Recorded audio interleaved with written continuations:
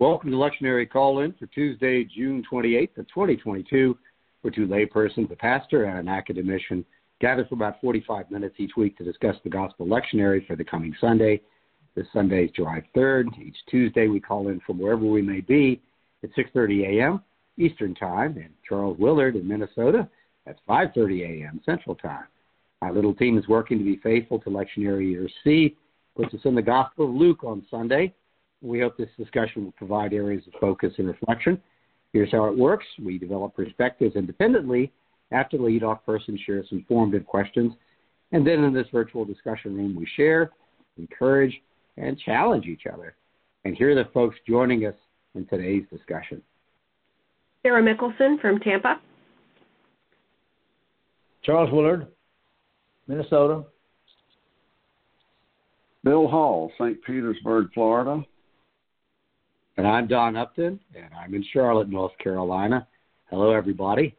The lectionary passage for today is Luke 10, 1 through 11, and verses 16 and 20, and I'll be reading from a New Revised Standard Version. After this, the Lord appointed 70 others and sent them on ahead of him in pairs to every town and place where he himself intended to go. He said to them, "The harvest is plentiful, but the laborers are few. Therefore ask the Lord of the harvest to send out laborers into his harvest. Go on your way. See, I'm sending you out like lambs into the midst of wolves. Carry no purse, no bag, no sandals, and greet no one on the road. Whatever house you enter, first say, 'Peace to this house.' And if anyone is there who shares in peace, your peace will rest on that person. But if not, it will return to you. Remain in the same house, eating and drinking whatever they provide, for the laborer deserves to be paid. Do not move about from house to house. Wherever you enter a town and its people welcome you, eat what is set before you. Cure the sick who are there, and say to them, 'The kingdom of God has come near to you.' But whenever you enter a town and they do not welcome you, go out into the streets and say, 'Even the dust of your own town clings to our feet. We wipe off in protest against you. Yet know this, the kingdom of God has come near. Whoever listens to you listens to me, and whoever rejects you rejects me, and whoever rejects me rejects the one who sent me.' The 70 returned with joy, saying, 'Lord, in your name even the demons submit to us.' And he said to them, 'I watched Satan fall from heaven like a flash of lightning. See, I have given you authority to tread on snakes and scorpions and all over the power of the enemy, and nothing will hurt you. Nevertheless, do not rejoice at this, that the spirits submit to you, but rejoice that your names are written in heaven.'" And that's the word of the Lord. I'm going to go back, look at two verses that I've used to set up the three questions. The first is chapter 10:1. After this, the Lord appointed 70 others, so emphasis on appointed. Verse 4, carry no purse, no bag, no sandals, and greet no one on the road. And then in verse 16, whoever listens to you listens to me, and whoever rejects you rejects me, and whoever rejects me rejects the one who sent me. So those are the three verses that are the focus of our questions that we're raising today. And Sarah, this first question is coming at you, if that's okay. And it's about the word appointing. It can be translated in different ways. This translation has appointing. And I'm wondering, for all of us, what is the nature of Jesus appointing the others and sending them out? What does this tell us about the Christ, the Son of Man, and Jesus as a leader? What does this tell us about the appointees and their relationship with Jesus? And I just made a note that it doesn't say Jesus had an idea or suggested, or said, "Why don't you spend some time doing this?" or explored an idea. It says appointed. What are your thoughts on this, Sarah? There seems to be some intentionality. And for me, that felt good. It felt really valuable. And I'm thinking about when I'm facilitating a particular conversation, and I know the group of people I'm working with, it helps me to go, "You know a little bit about this, so-and-so. Tell me more about that." And it allows me to bring forward a skill set that may or may not be apparent to everybody. So the word appointing seems to be to select, with intentionality, a person who needs to be brought forward and lifted up. And so that for me is kind of insightful in that Jesus wants us to work with those skill sets that we might need to develop. So with that being said, I also think Jesus is teaching. He's teaching the whole group. First, that they need to try, and they need to learn by trying, and that in that trying, they will find what's possible, what's effective, and what's helpful. And it's in that same trying that a person would build understanding and patience and confidence about the process. And so I see Jesus using this particular activity or moment to do two things: to teach what's possible, to teach how to manage rejection, and also to plan for succession. I think Jesus is starting the conversation about, in his planning of what the future church is going to need, he's building those skills into these people now. For the next, he's still, as somebody said, 9 chapters away from Jerusalem. And I thought that was really interesting that he's already starting to see the lay of the land and the people and the needs of those who are going to be in the future. He's starting to build the skill sets for the leaders that are going to come and bring the word further. And I like that Jesus doesn't leave us unequipped. So I like the learning by doing. I like the awareness of what's a possibility, and that he's not going to leave us unequipped. Those are my thoughts. Thank you. Charles Willard, how about you? Any thoughts on the term appointment?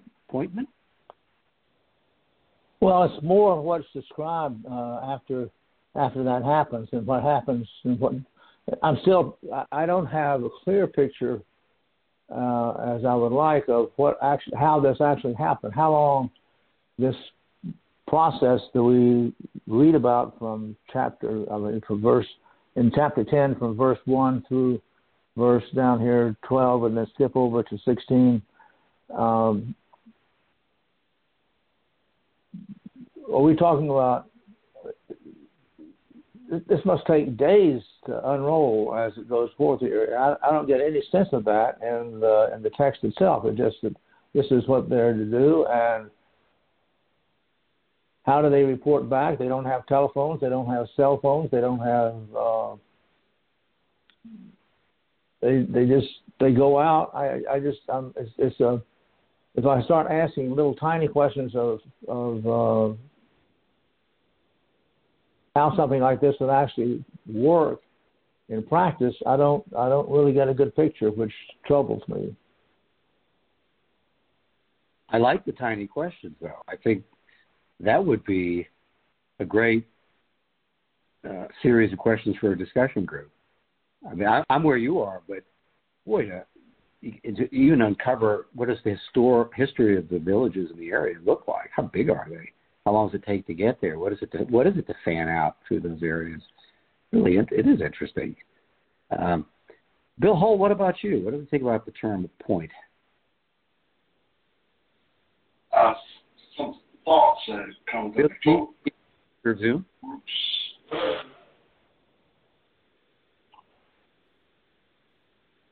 Sorry. Some thoughts that come to me. Ooh. Oops. Am I okay? What are your thoughts? Okay. I was getting a strange noise here. A couple of thoughts. The message that they are to carry is important, but to me, Don, this passage says how you carry the message is a message, if I may put it that way. We know the details. I'm using today's language, they are to travel lightly. They are to be satisfied with whatever accommodations are offered to them. This word doesn't appear in the passage, but a modern term would be they are to be hospitable and to receive hospitality. They are to be examples of how Jesus lived. And one of those is to be a risk taker. While, again, that term doesn't apply here, it's a more modern term, there are risks involved in trusting other people, presumably many of whom, or maybe all of whom, are strangers. You know, you go somewhere and, talking about Charles' tiny question, how did the disciples decide which door to knock on? How did they know where to go? None of that is told, which to me adds to the risk that they're taking. And when they come back, interestingly, Don, what they report are how they were affected. They don't talk about the failures. Now, Jesus gives some instructions about that, how to deal with rejection, but that's not the focus. So what Jesus is advocating for his followers mirrors how Jesus lived and served. And another characteristic that I discern, Don, again, using modern-day terminology and concepts, Jesus wants them to be skilled at setting boundaries. By boundaries, I mean how much impact am I going to allow a person's rejection of me to have? And if I'm controlled by the need to be liked, then I'm not equipped to live and serve as Jesus did. Now, that doesn't mean it's okay to be offensive or insensitive, but there's a kind of freedom here that if I'm rejected, I move on. I'm sure there's more here, but that's what occurs to me at the moment, Don. Thank you. Thank you. And you were picking up, Bill, on some of the attributes of going out and the boundaries. And so, the next question I have for all of you is related to the behaviors. So, Bill, I just want to give you a heads up when I'm done coming at you, that first question. I want to go back to, I was looking at Mark Davis's translation of appointing, what that word can mean. And he said, proclaim anyone as elected to office, announce as appointed a king, to lift up anything on high and exhibit it for all to behold. And I wanted to use that as example because I think in business and teamwork, in furthering an agenda, the nature of the appointment matters to the success. And I think there's such intention in saying it's appointed. Maybe, Bill, they come back and it's not a debrief on where the failures were. This is reported to be very successful, and I think it might be tied to the fact that they were appointed and not asked. They were appointed and not suggested. They were appointed and not encouraged, that they had specific roles. And I don't know about you, you put 70 people in a room, you're going to get a range of competencies and skills that are all over the place. For those of you who are listening in who supervise small groups of people, do you have an expectation they're all going to succeed in the same way and behave in the same way? No. Are human beings the same like that? No. Are the people that Jesus ministers to the same? Clearly not. I mean, my gosh, this is the book of Luke. Look at that. But here they are coming back with a kind of uniformity of success. I think it might go back to the nature of the appointment. So for a class, or if you're leading a discussion group, that might be an interesting way to look at it. I also would ask, you think about, when have you encountered an advanced team? An advanced team. Now, in 21st century, that word's used a lot. Politics, religion, products, sales, advanced teams. Go out before whatever it is. Go out before a widget. Go out before a faith. There they are. Are advanced teams accessible, successful? They're different. Advanced teams can be annoying, and I'm not pointing at anything. I could say a sales team. They can be very annoying in their uniformity. What makes this so different? Because it does matter, and I think the appointment of 70 gives a sense of the scale of this too. That's a lot of people. Now, think about a room full of 70 people. That is a lot of people. And if they go to villages, does a village have 50 people, 200, 1,000?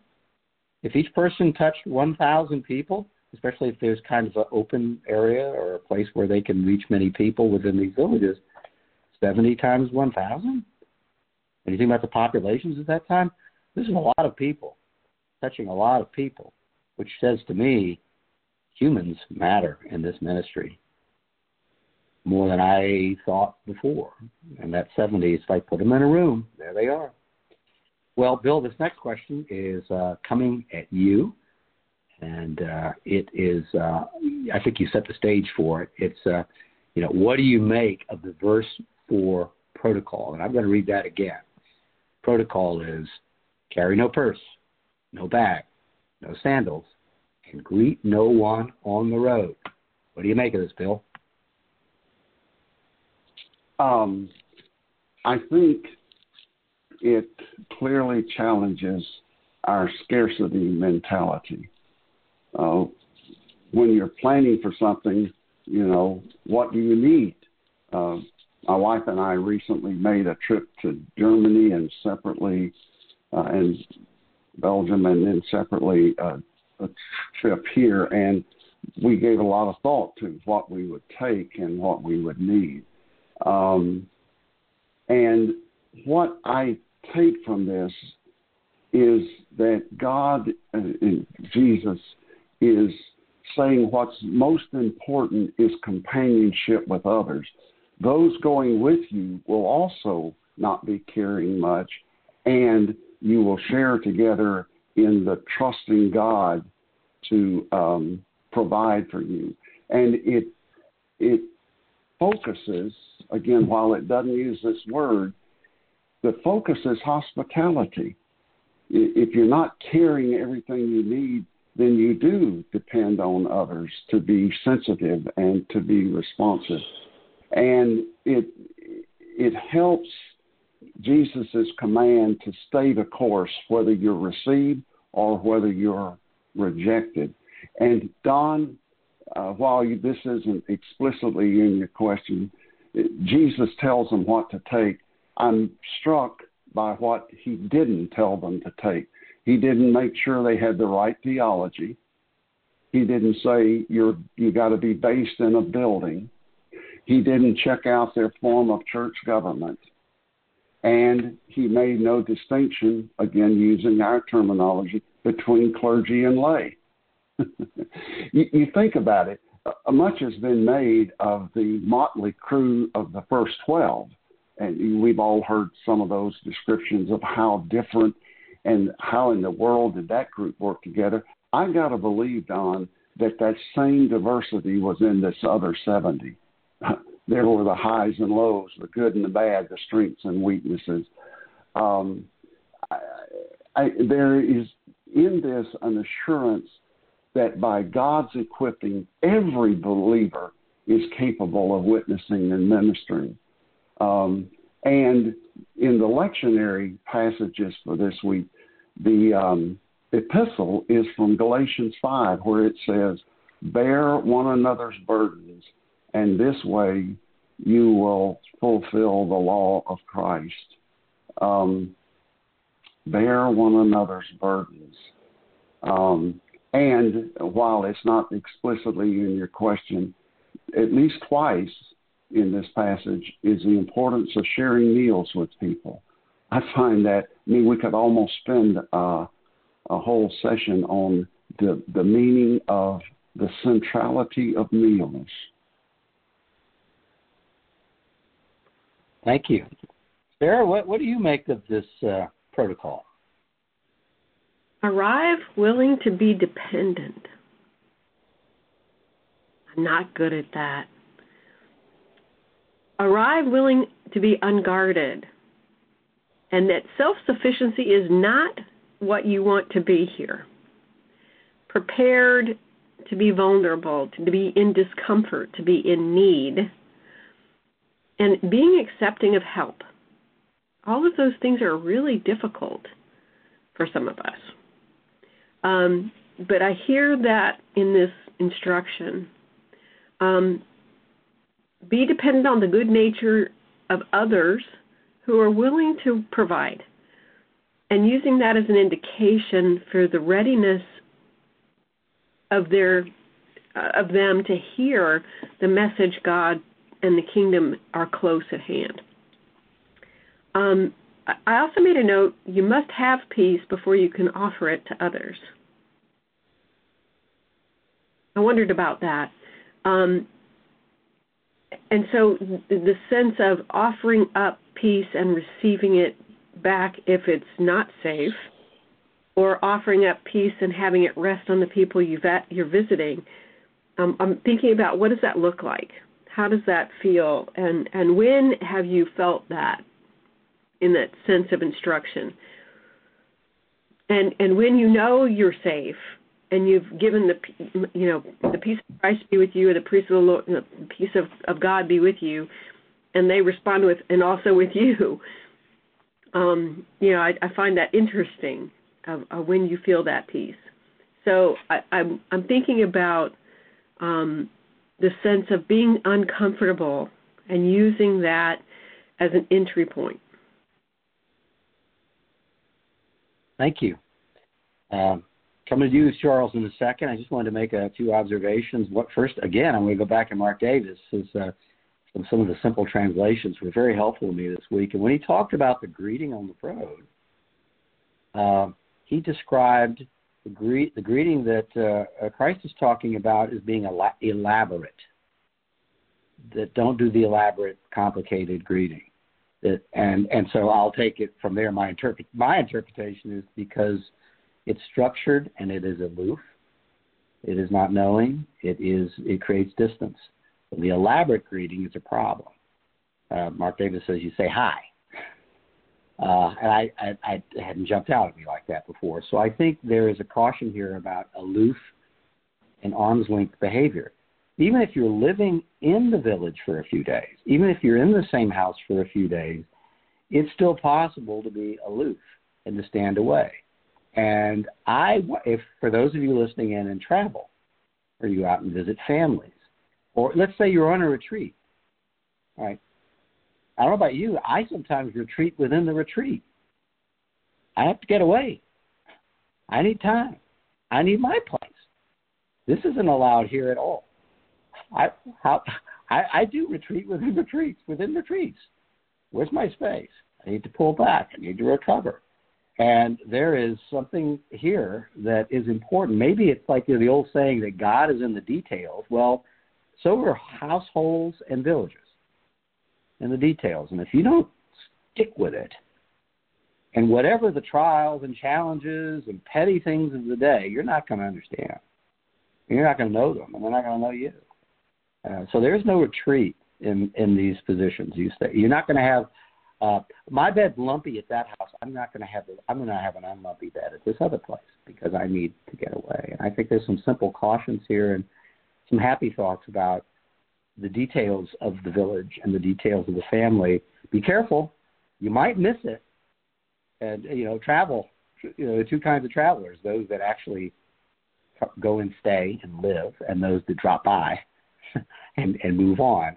And this is a caution to do the other thing. So I especially appreciated the Davis translation, which points out not an elaborate greeting, which leads to aloofness, I think. And then the other is within the village itself, you've got to stick around. How about you, Charles? What do you think about the protocols that Christ gives 70? It's almost impossible to imagine. I mean, I say that because I'm looking at what is set out here and imagining how that might work out around here, for example. And it's an impossible process. So I'm simply I apologize for my lack of comment at this point, because I can't imagine how this would work. It's not as though there's a practice protocol for managing to do something like this. Maybe there was at that time, but certainly it's not one that's available to me. And the disciples most often show how hard it is to follow Jesus' instructions. And here Jesus is giving basically the same set of instructions to 15 groups of, 35 groups of people. And they're going out. Given the way we've seen how the disciples reacted in other ways, it's impossible. It's really hard to believe that they all came back really rejoicing because things had worked out so well. I'm stuck. Well, thanks. Me too. And, I like running the numbers on this. I can't get to, the how and why is it so successful.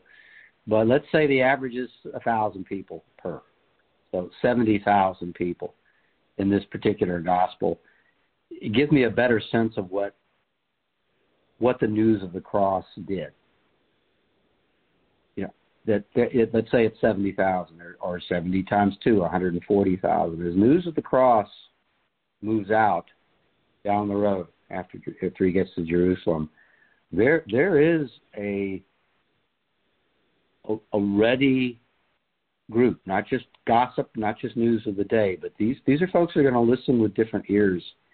And I think the news of the cross spreads more rapidly and with more intensity than I would have imagined before this year's reading. Let me go back now to the last question. And it's a struggle I've had on verse 16. And my question, I call it the solid nexus, the you and me nexus in verse 16. And Bill, this is going to come to you. What do we make of the connection between the Acts and the communications of the 70 and Jesus from a 21st century perspective? And I'm going to read that verse again just to see the nexus.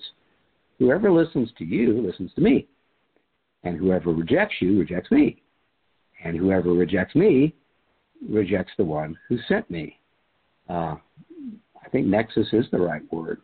And Bill, when I read this, sometimes it makes me uncomfortable a little bit. What are your thoughts about that nexus? I'm glad you included this, Don. Two kinds of responses. On a positive side, it to me is a powerful picture of the depth of the presence and intimacy between God and humans. Jesus, we believe, is both divine and human. The Word become flesh. So this verse to me stresses that there's that kind of closeness. The disciples are assured that Jesus is with them, within them, working through them to bring God's kingdom on earth.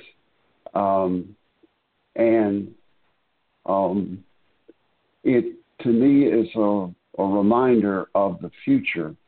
These 70, or some texts have 72, whatever number you want to go with, this is expanding beyond the 12, but we know that the story continues, and the book of Acts and other books remind us that yet others are equipped and sent and minister.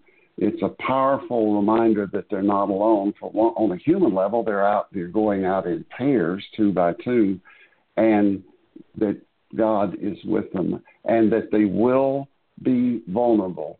Verse 3 says, "Go on your way, see, I am sending you out like lambs into the midst of wolves."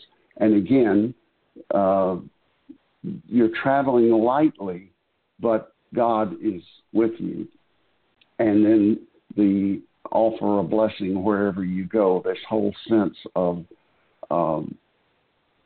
being at ease with whatever is your whatever resources that you have. Now, the other side of the coin, you noted when you read it that you left out a section, verses 13 through 15, which is difficult. Let me read it for us. What you didn't read was, I tell you on that, he's talking about if you're rejected. It will be more tolerable for Sodom than for that town. Woe to you, Chorazin. Woe to you, Bethsaida. For if the deeds of power done to you had been done in Tyre and Sidon, they would have repented long ago. But if the judgment, it will be more tolerable for Tyre and Sidon. You, Capernaum, will you be exalted in heaven? No, you will be brought down to Hades. I can understand leaving it out. That is very difficult. In some ways, I'm surprised they didn't leave out the verse you have us focus on this question. Jesus' summary, it seems to me, of what we left out is, if they listen to you, they're listening to me. If they reject you, they reject me. Dr. Stan Saunders, a professor at Columbia Theological Seminary, raises a concern about this omission. He stresses that there is redemption, there is forgiveness, there is grace. But a part of the message of Jesus was, if you want to use this word, a judgment. It matters what choices we make. We are being reminded in this nation of the impact of decision-making by leaders and how it has often unintended consequences. So judgment to me isn't about being self-righteous or arrogant.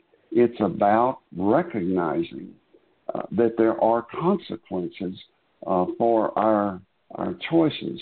And the gospel is an announcement of forgiveness and redemption that leads us to repentance, accepting responsibility for our decision and choosing a new path for our lives that leads to a sharing of resources, engaging sacrificially in service to and with others. And therefore, I would say, and I'll end with this, Don, even judgment is redemptive. Thank you. I think when I put the question out there, I said that concerns or some fear in this, and I want to explain myself. It has to do with that nexus is so close. Where is the Christ? You?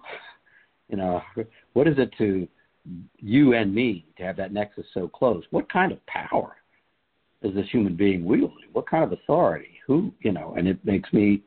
I just want to say for the discussion that part of it makes me uncomfortable.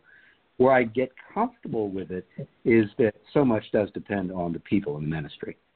That it's the conquering Christ requires 70 to go on the field, and another 70, and the 12, and we have to take care of each other. And so I'm leaning towards that family. And my read on it today, in terms of you and me being the same, the analogy I would use is the analogy that Jesus uses in his ministry and his healing, which is the family, home and hearth. And where do I feel the happy authority without the fear is, I would say, that there are people I admire. Some have passed, but their families are there. And it could be their children or their nephews or their nieces. And there is an ethic that runs through that family. There's a care, there's an approach, there's a conversation that runs through, I would say, what I would view as a great family, and a daring, fearless family. And that I meet that person's daughter, that person's granddaughter or grandson. And what goes through my head would be, take a minute, because they're from that family, which means it could be anything. It could be technical prowess. It could be logic. It could be an ethic in terms of how they deal with problems, discernment. But it's a big thing, isn't it? to know that there's something running through that circle of friends, that circle of family, that's so strong you go, well, she may be like her mother, or like her grandmother, or her grandfather, or her uncle, or her best friend. And I think that's a good analogy for what since Jesus brings home and hearth, that you and me may have a lot to do with life and growing and sharing and all the things that the 70 are dealing with as well. So I hold up the analogy of the strength and the boldness of the family in terms of the you and the me being the same. How about you, Charles? What are your thoughts about this nexus, you and me? I'm still puzzled about this whole section. I'm sorry. It's all right. Thank you. Sarah, I think you get to tie all things together. You get to solve all puzzlements now. It's all up to you. Okay. Not that that's a daunting idea. I think this is a faith-filled and faith-fueled idea to me. They are traveling in pairs and they're not alone. Interdependency on each other and on the people that they're going to meet who are going to provide for them. It's said that those who are hungry for things find the things they are looking for. So I think they're going to find who is ready to hear and with whom this message will resonate and take root and thrive. I also am puzzled, or I should say, I'm touched by the notion that the harvest is here. Someone else has turned the soil, planted the seed, watered, weeded, and waited. And I get to walk into the field and pick blueberries or strawberries or whatever it is. So someone else has already done all that hard work, and it's hard work, and I just get to pick it. And it makes me think about the bounty that's being presented to them, that they get to meet these people who are ready to hear the message. It makes me honor the people who pick vegetables and fruits on a regular basis, because that is hard work, and you are vulnerable, and you are at the mercy of whoever's field you're in. So I'm thinking about how does that whole idea take root. I am the daughter of tenant farmers. I'm the granddaughter of tenant farmers. Let me say it that way. So in my history, picking fruits and vegetables seasonally and moving to where the crop would come in is kind of in my background. If we were to talk about what families are used to and what families have as far as skill sets and gifts that they bring to the table that are uniquely theirs. So I'm thinking about this intersection between a harvest that needs to come in and the workers that need to go out and do the work. I think that's as interesting a nexus to me as the intertwining of Jesus and God and us working together. So I'm not sure I have any answers, but I'm marveling at this whole intersection of need, bounty, people, and those that can do the work, and those that are in need of the ministry. Thank you, Sarah. And we're out of time. We could go on and on. For those of you listening in, it's good to have you. I know I speak for all of this little team. We look forward to the Tuesday mornings when we do this. I hope you look forward to your next encounter, if it's lectionary or the scripture in any way. Palma Seca Presbyterian Church is located at 3501 West San Jose Street. That's in Tampa, Florida. And for more information, you can go to palmacea.org. That's PALMACEIA.org. We commend that site to you for great sermons, readings of Scripture, debate and disagreements on Scripture, prayers, opportunities to take communions, reflection, and great music. So check that out. And you're always welcome, and we'll see you next time.